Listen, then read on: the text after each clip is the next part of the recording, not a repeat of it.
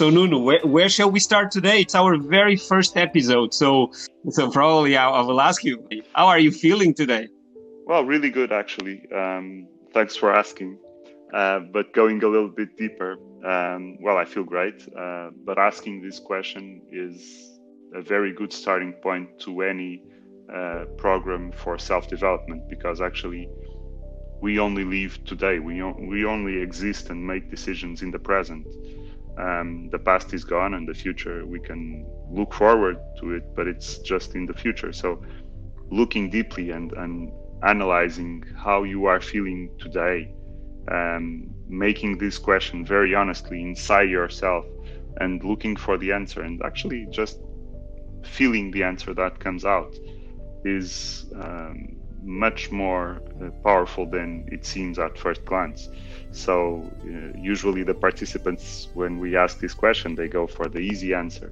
But when you start thinking a little bit about it and you go deeper, it is much more important and more meaningful than just feeling good or feeling not so good or feeling really crappy, whatever, but looking for why that happens. And actually, we can look for the question, how is the walking mentorship feeling today? That's a good one. I think I will take that one. I feel pretty happy, actually, pretty happy. But also looking forward to slow down in the coming weeks and probably have a rest, because these past, let's say, 4 or 5 months have been extremely intensive for us. Since the middle of March, when we felt that we had to revise our priorities, we had to revise our action plan overall as a organization, as a group of people. We've been working extremely hard to reinvent parts of what we are doing, to create new programs, to create new partnerships. My God, I mean, when I look back these last 4 or 5 months, I have doubts, actually. They are. You mean the last 3-4 years? The last 3-4 years. That's what it feels like. That's what it feels like. But at the same time, I think that it also explains the reason why we are making this podcast. I mean, what for? Because we've been accumulating, and we are actually I would even say the loyal keepers of so many incredible stories that people have shared with us throughout our programs, the outdoor programs, the online programs, the different routes that we make. But probably it makes sense that we don't keep it as much for ourselves, and we have the humbleness, I would say, to share it with others, because we never know, when you drop this little coin, stone on a pond, what will be the ripple effects, and it's not up to us actually to decide that. So we will do it. We plant the seeds, that we like to say, and then we'll see what happens. Yeah, we'll just look for what the future brings. But that aspect of just this wealth of knowledge, and it's not especially practical knowledge. It's practical, but it's also emotional, psychological knowledge that we only accumulated because people have been sharing with us, which is amazing, and we are for sure extremely grateful for that. I mean, we have this huge luck of having the opportunity to do what we love, and actually walking with amazing people on amazing routes is really, well, it's not a job, actually. It's much more than that. But it's amazingly pleasant. It can also be very challenging, obviously, but from those challenges, we also bring out the most amazing solutions, the most amazing insights, and many times just and connecting to that ripple effect you were mentioning, many times we look at things that are apparently meaningless. I mean, almost like you do nothing. You just you share a glass of water, or you offer a hand coming up a steeper climb or something, and that makes the whole difference to someone else. And so Yes. being just available, being open to share, to receive, and willing to help and give is probably the most relevant aspect of doing the walking mentorship programs. I mean, you need to remember principle number 3. The more you give, the more you take. That is really an interesting perspective to think. And now we are giving through this podcast, and we really hope for the ripple effect. But I mean, if this is just beneficial to one person, that's great. That's already.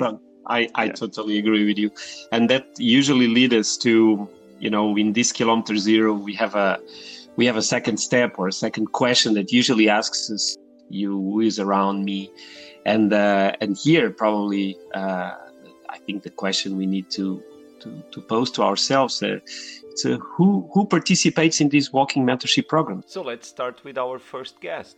Who is Galeo Sands in a nutshell? In a nutshell, well, I always like to say it very simply like this.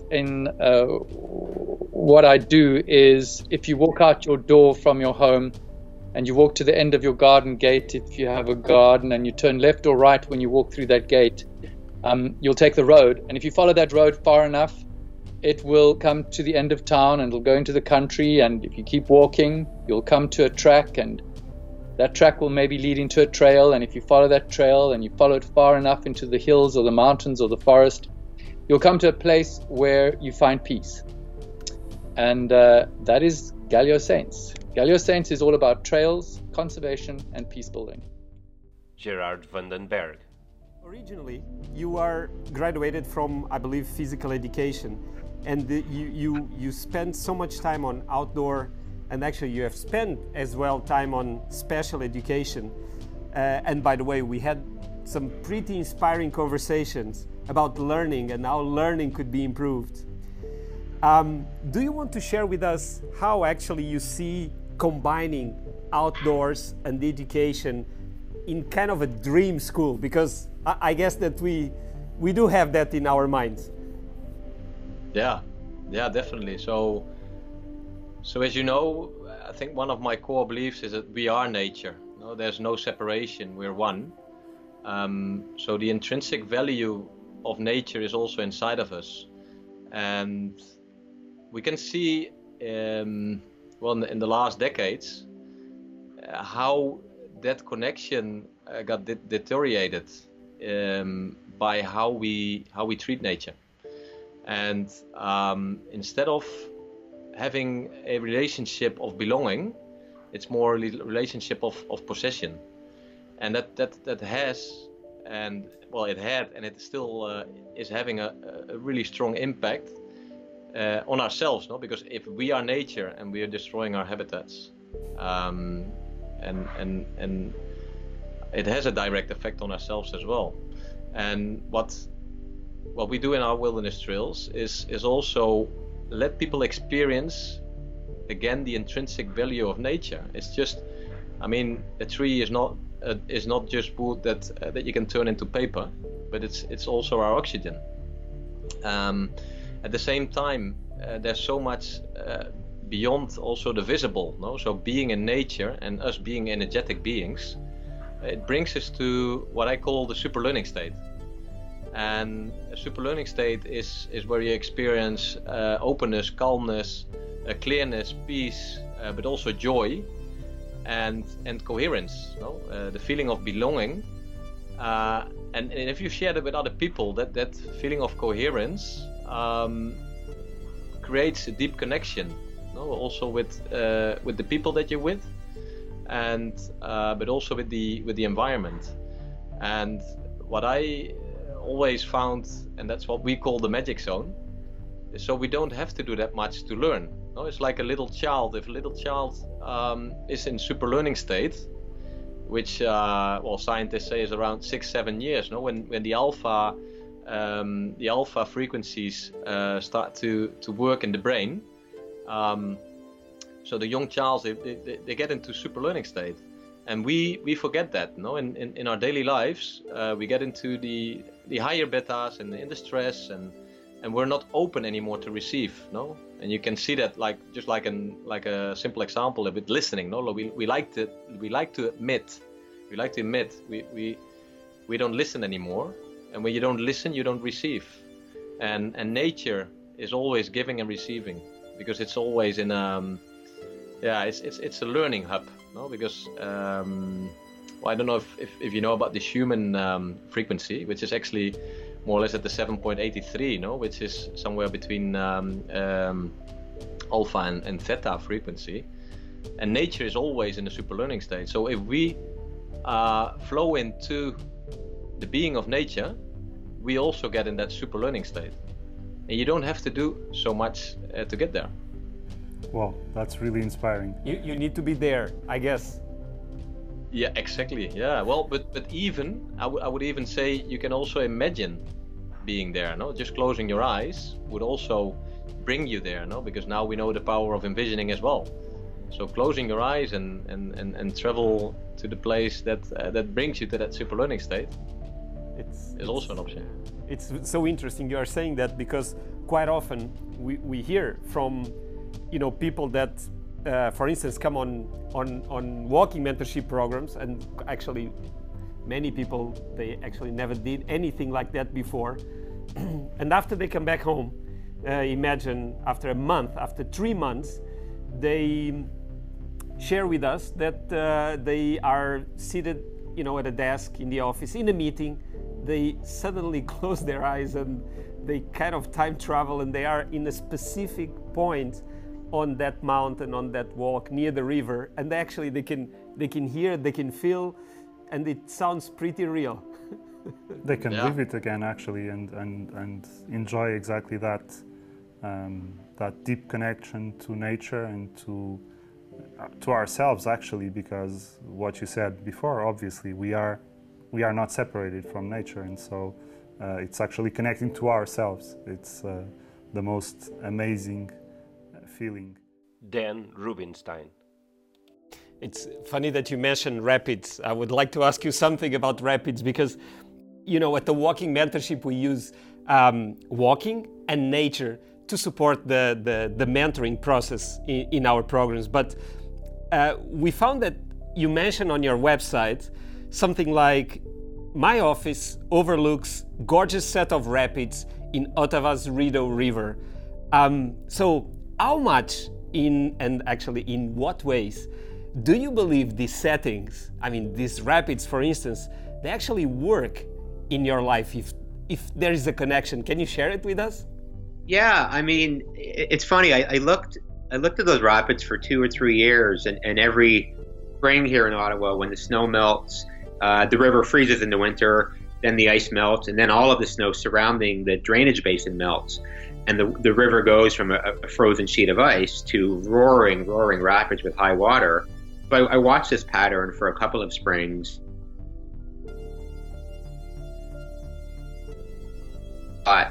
This is beautiful, but it's way too dangerous and scary and big and loud. But after a couple of years, I thought, no, I'm ready to hop on my board and paddle through there, and it was amazing. And it's very I think sort of dynamic, natural features like that. Whenever I'm in ocean wave surfing or on rapids on my board, I'm a little bit scared and intimidated. And that's very humbling, and that provides kind of the perspective and balance, and shows me that I am just this small speck in this big, powerful world, and that although it's in a sense diminutizes you, it's also very empowering, because it gives you perspective to understand who you are, and as one of 7 billion. What your real role and purpose is, and you can find that same I think, perspective in any natural space, whether it's a trail in the woods, a lake, even a bit of green space in a city. I mean, it's watching birds outside your window. It's going on a hike. It's all of those things. So I think having access to and spending time in those natural places is certainly essential for me, and I think obviously for so many people as well. Well, thank you so much. You definitely persuaded me to start paddleboarding. I will try it for sure. I've been thinking about it for a while, but I'm gonna try it for sure. Jane Murray. Jane, let me take you to probably the opposite side of what you just said right now.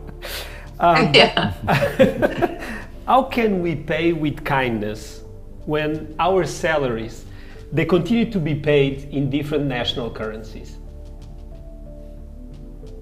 So the question is, how can we pay in kindness when our salaries are paid in different national currencies? Okay. If it's possible. So,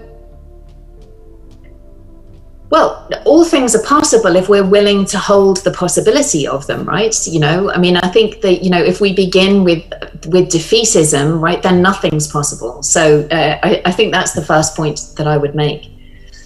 For us, right, and you know, we're pioneers in kindness capitalism, if you like, you know, where in Peacebeam we're now accepting acts of kindness as well as money, right, as a currency.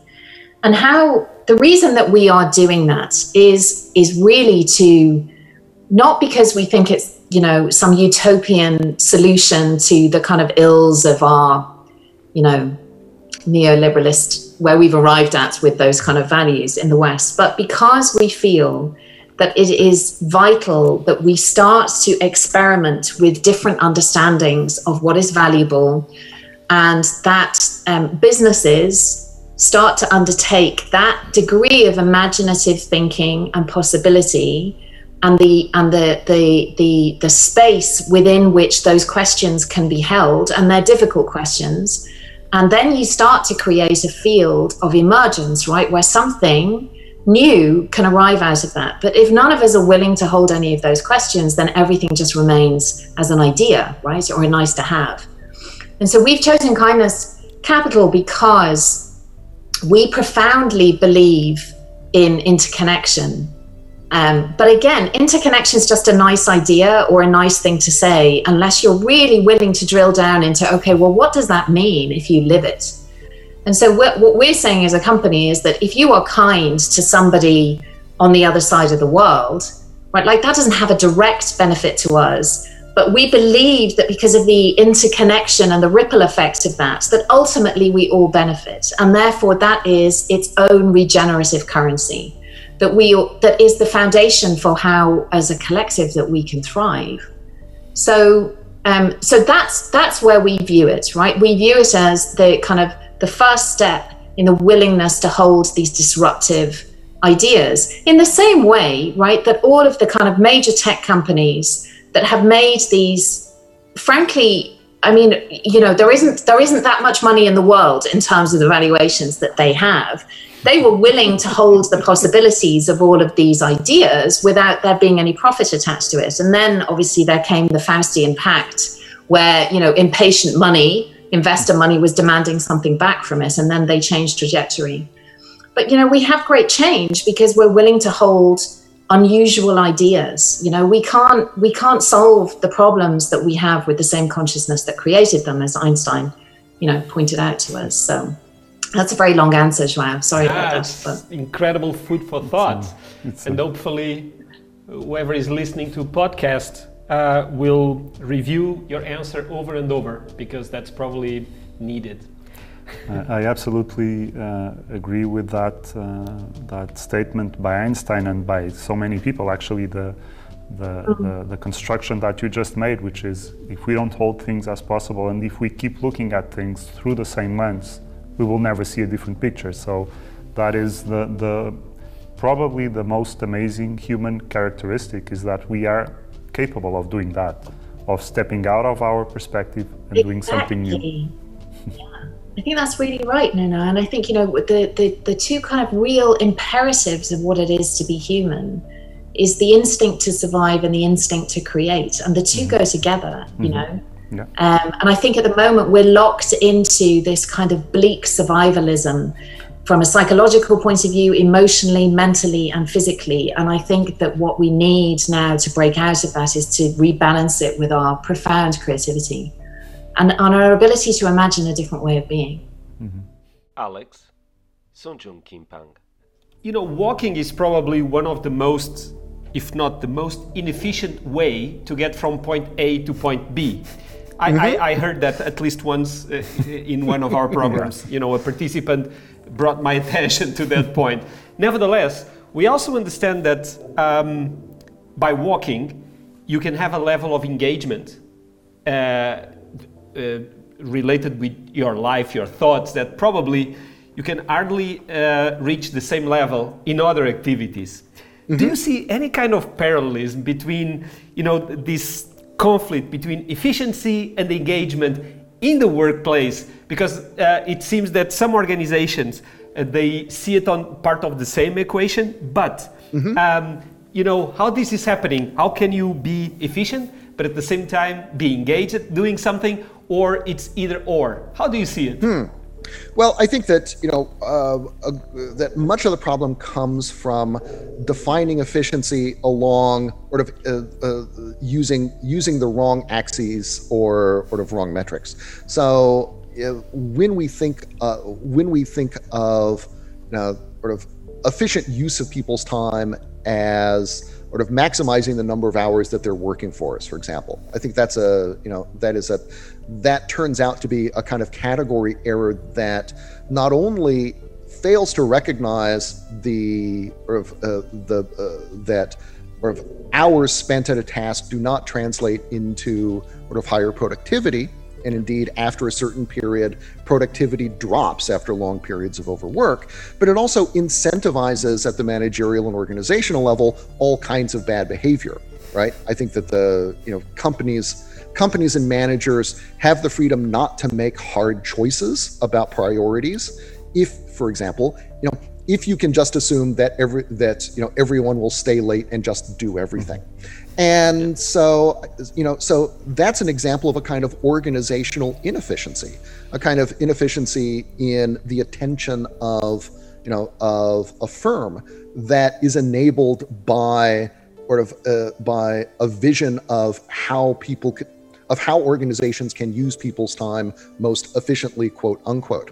And so I do, you know, so I do think that it is necessary to sort of rethink what efficiency and effectiveness and productivity really mean, and how we measure, and sort of what indicators we use to measure and to understand them. But once we do, we can construct workplaces and routines and lives that are sort of both more productive and, you know, and sort of more pleasurable, and also, you know, leave in a lot more time for apparently inefficient but secretly sort of very productive things like, you know, like walking. That's a great answer. Jessica Warkin. I would like to ask you, Jessica, why do you think deep listening is important, and how can we get better at deep listening? So from an early age, many of us have been trained and taught how to talk. So much that goes into the art of speaking, the art of presentation, the art of debate, the art of making your argument, of making your case. And specifically as a woman, actually as a girl, and I was trained in order to fight with the guys, to be verbally very proficient and be able to get your argument and back it with facts and get it out there. But everything was about putting out. It was, I think of it as like the great exhale.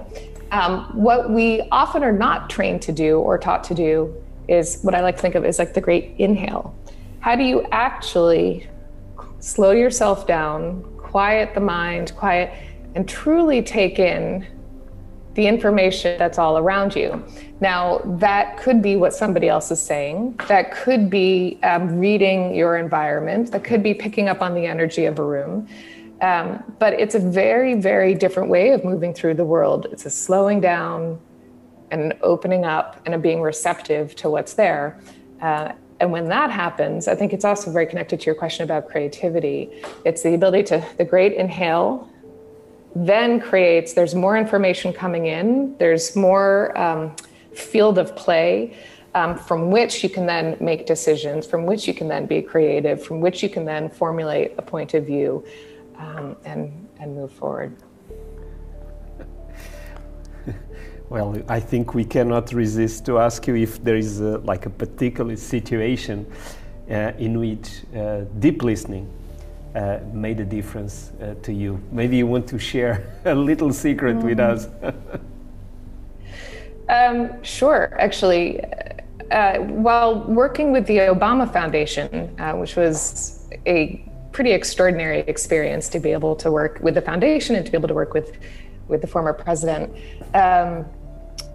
we were in a pretty heated discussion where it was the executive team of the foundation, and it was an argument in many ways about strategy and different opinions between the senior leadership about directionally where to focus. And I and my colleagues, we were kind of all in it, and we were sort of having this debate. And I realized I actually took a moment and stopped talking and really quieted myself down and just sat and really listened to what was happening in the room.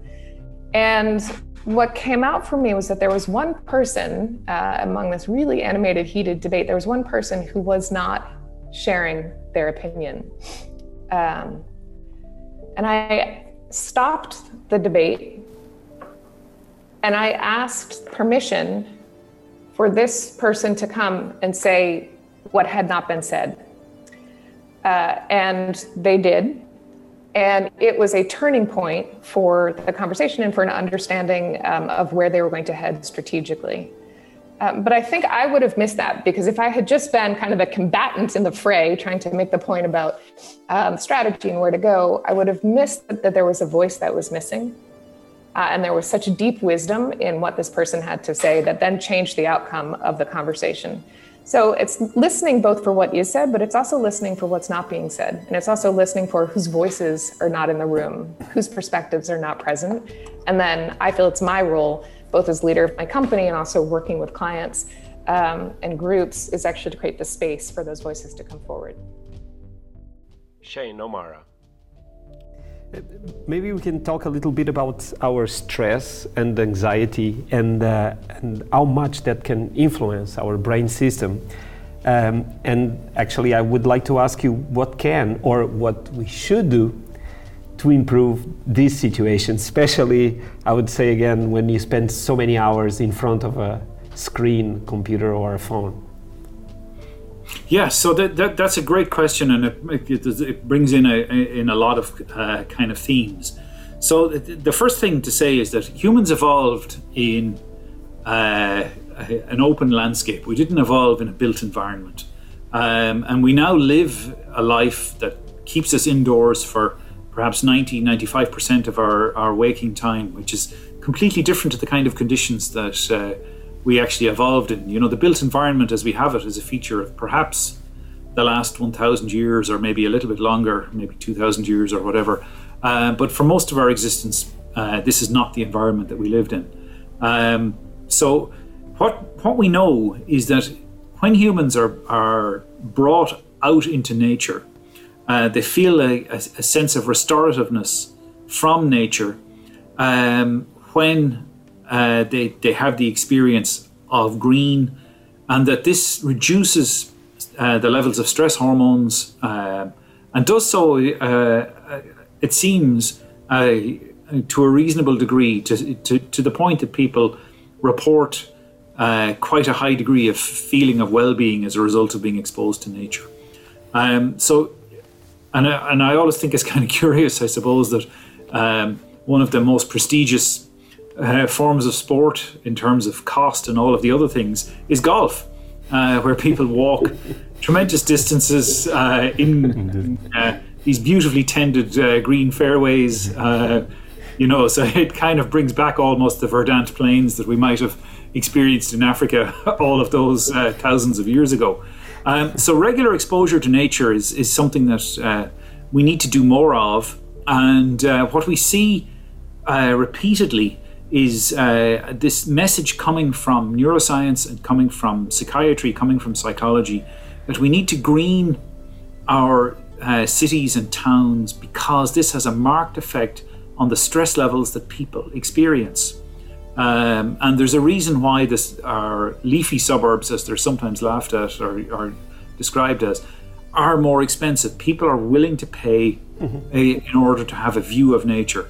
This is why, take the kind of Sentinel or Signal example, Central Park in New York. If you have an apartment overlooking Central Park, that will cost millions more than an apartment that overlooks some other part of New York City. Having a view of green is something that has marked health benefits. It reduces stress levels and is something that we should be designing into our towns and cities, but it's frequently overlooked. Jennifer Walsh. So let me ask you here a tricky question. We know you've had some interaction with neuroscientists, and for sure you've learned some interesting things. Would you share some of that knowledge with us? Absolutely. I think the more we find out, the more intrigued we are at how our brain actually changes when we are in nature. And when I learned about awe and the profound experience of just having an awe experience, and you see a rainbow or a waterfall or having a bird land on your hand, it's just these like little moments in time that really almost rewire our brains to help us get out of the everyday. So it's fascinating when you really kind of see what happens to our brains. But also I'm going to go back to something else too, which I found out from a scientist. There are phytoncides that are released from certain trees, mostly conifer trees around the world. And there's Dr. Lee discovered this in the early 1980s, that these trees bathe themselves in these phytoncides or aerosols. And they bathe themselves to kind of protect themselves from bacteria and illness. So when we then inhale those phytoncides when we're walking around the trees, it activates something within us called NK cells, or NK cells get activated, natural killer cells. And when they get activated, it helps us ward off our own disease and illness. So these phytoncides are basically like a daily multivitamin. And Dr. Lee discovered this in the 1980s, and he's been doing so many tests over the decades. And it's beautiful to kind of watch like how simple it is, just how lucky we are just to walk around conifer trees, pine trees, and inhale phytoncides, and it actually acts like a multivitamin. So there's all these great things happening to our bodies and our brains if we just allow ourselves the time to be in it. Wow, it's wonderful. I mean, and I really hope that the more people hear about this incredible, available, good medicine, yes. make a better use of it. It's absolutely and for free. Yes, that's the best part. And that's why there's so many great Park RX things happening around the world. And I know some doctors are now prescribing nature, especially in Europe. I see it a lot more in Europe than the US. US is slow to coming on to that concept, but Europe, they've been doing it for years. So it's great to see they're prescribing nature. Take a little nature walk and call me in the morning. It's wonderful because it's really kind of a gateway for an adventure with your life. So Miriam Lopez. But before we finish, we still have one really unfair challenge for you. I'm sorry, but this is something we do. If you had a time capsule, almost like a message in a bottle that you could send today, throw it out into space or whatever, with a message or some objects or whatever you want to put inside. And then someday, maybe tomorrow or maybe in a million years, someone or some entity will find it. What would you put inside that time capsule?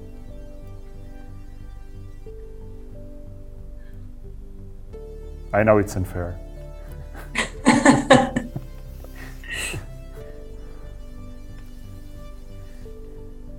I don't know, but maybe a little mirror, I think. And yeah, I think a little mirror, just a little one. No words, nothing. Just that's where all the answers are. We don't need to look outside or. Yeah, that's the thing. That's a good Mirror. reflection. That's a good reflection. It's weird, but It is. it comes from me. So.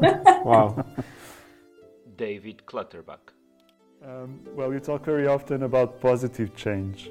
What exactly do you mean by that? For me, positive change is a change that helps somebody, an individual, to become more in tune with their environment, or for a company or a society, but it's something about being aligned and in tune with the world around us.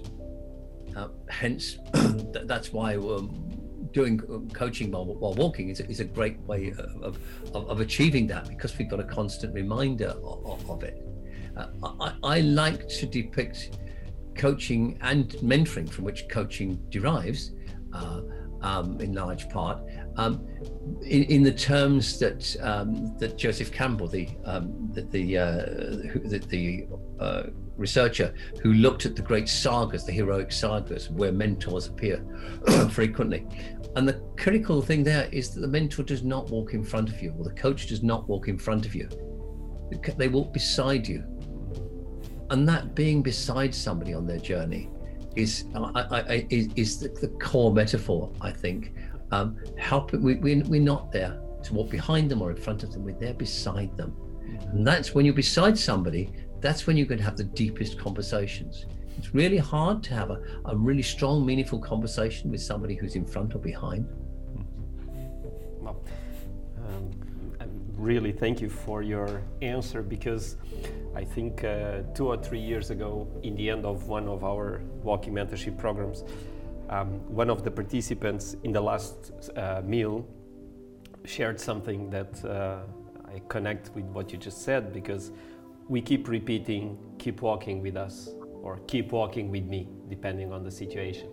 And this person said, oh, I finally understand what you're saying, because the implications of such sentence, they are bidirectional. So it's not really about you or me, it's about us, and it's about walking together side by side.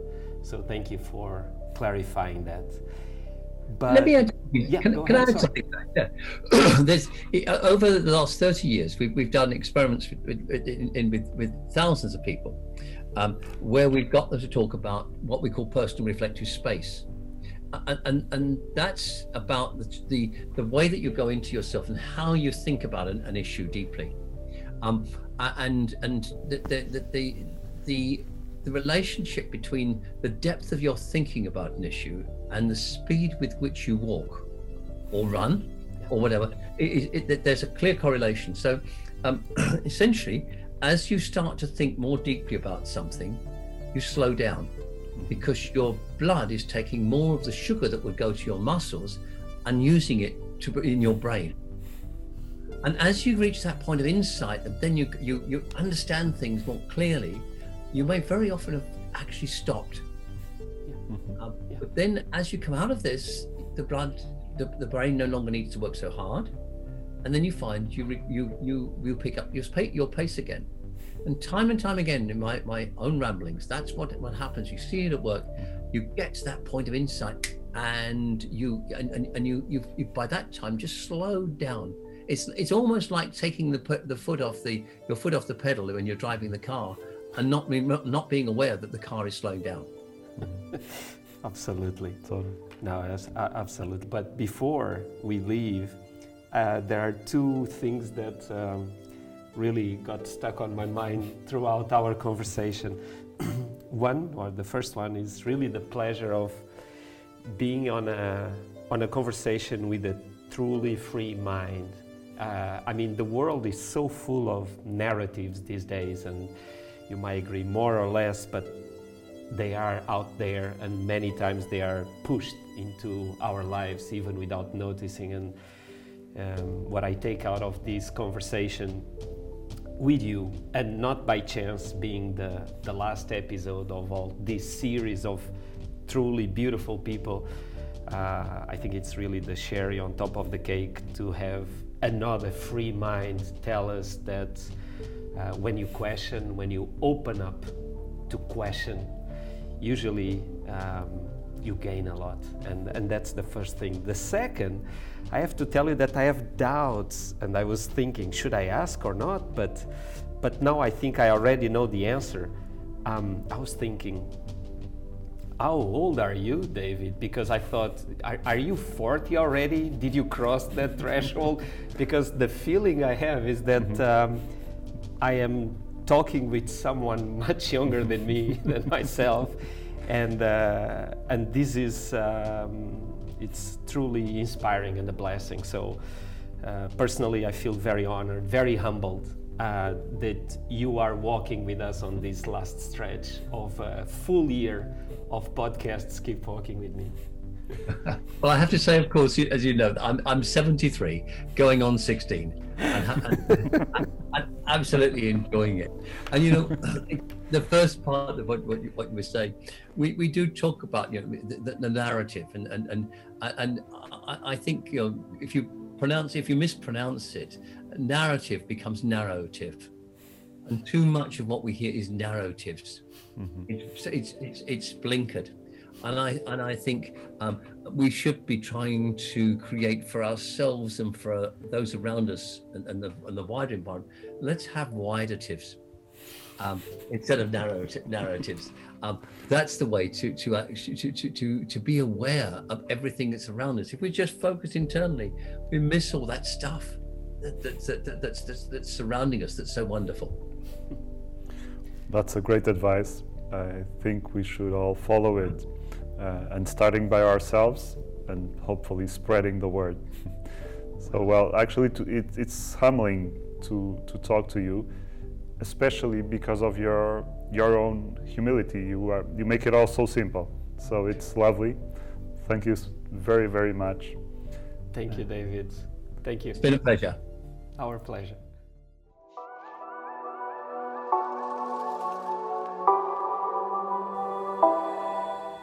Step by step, we walk together towards the best version of ourselves. For more information about our mentoring programs, visit our website walkingmentorship.com. Keep Walking with Me. It is a podcast inspired by the Walking Mentorship experience.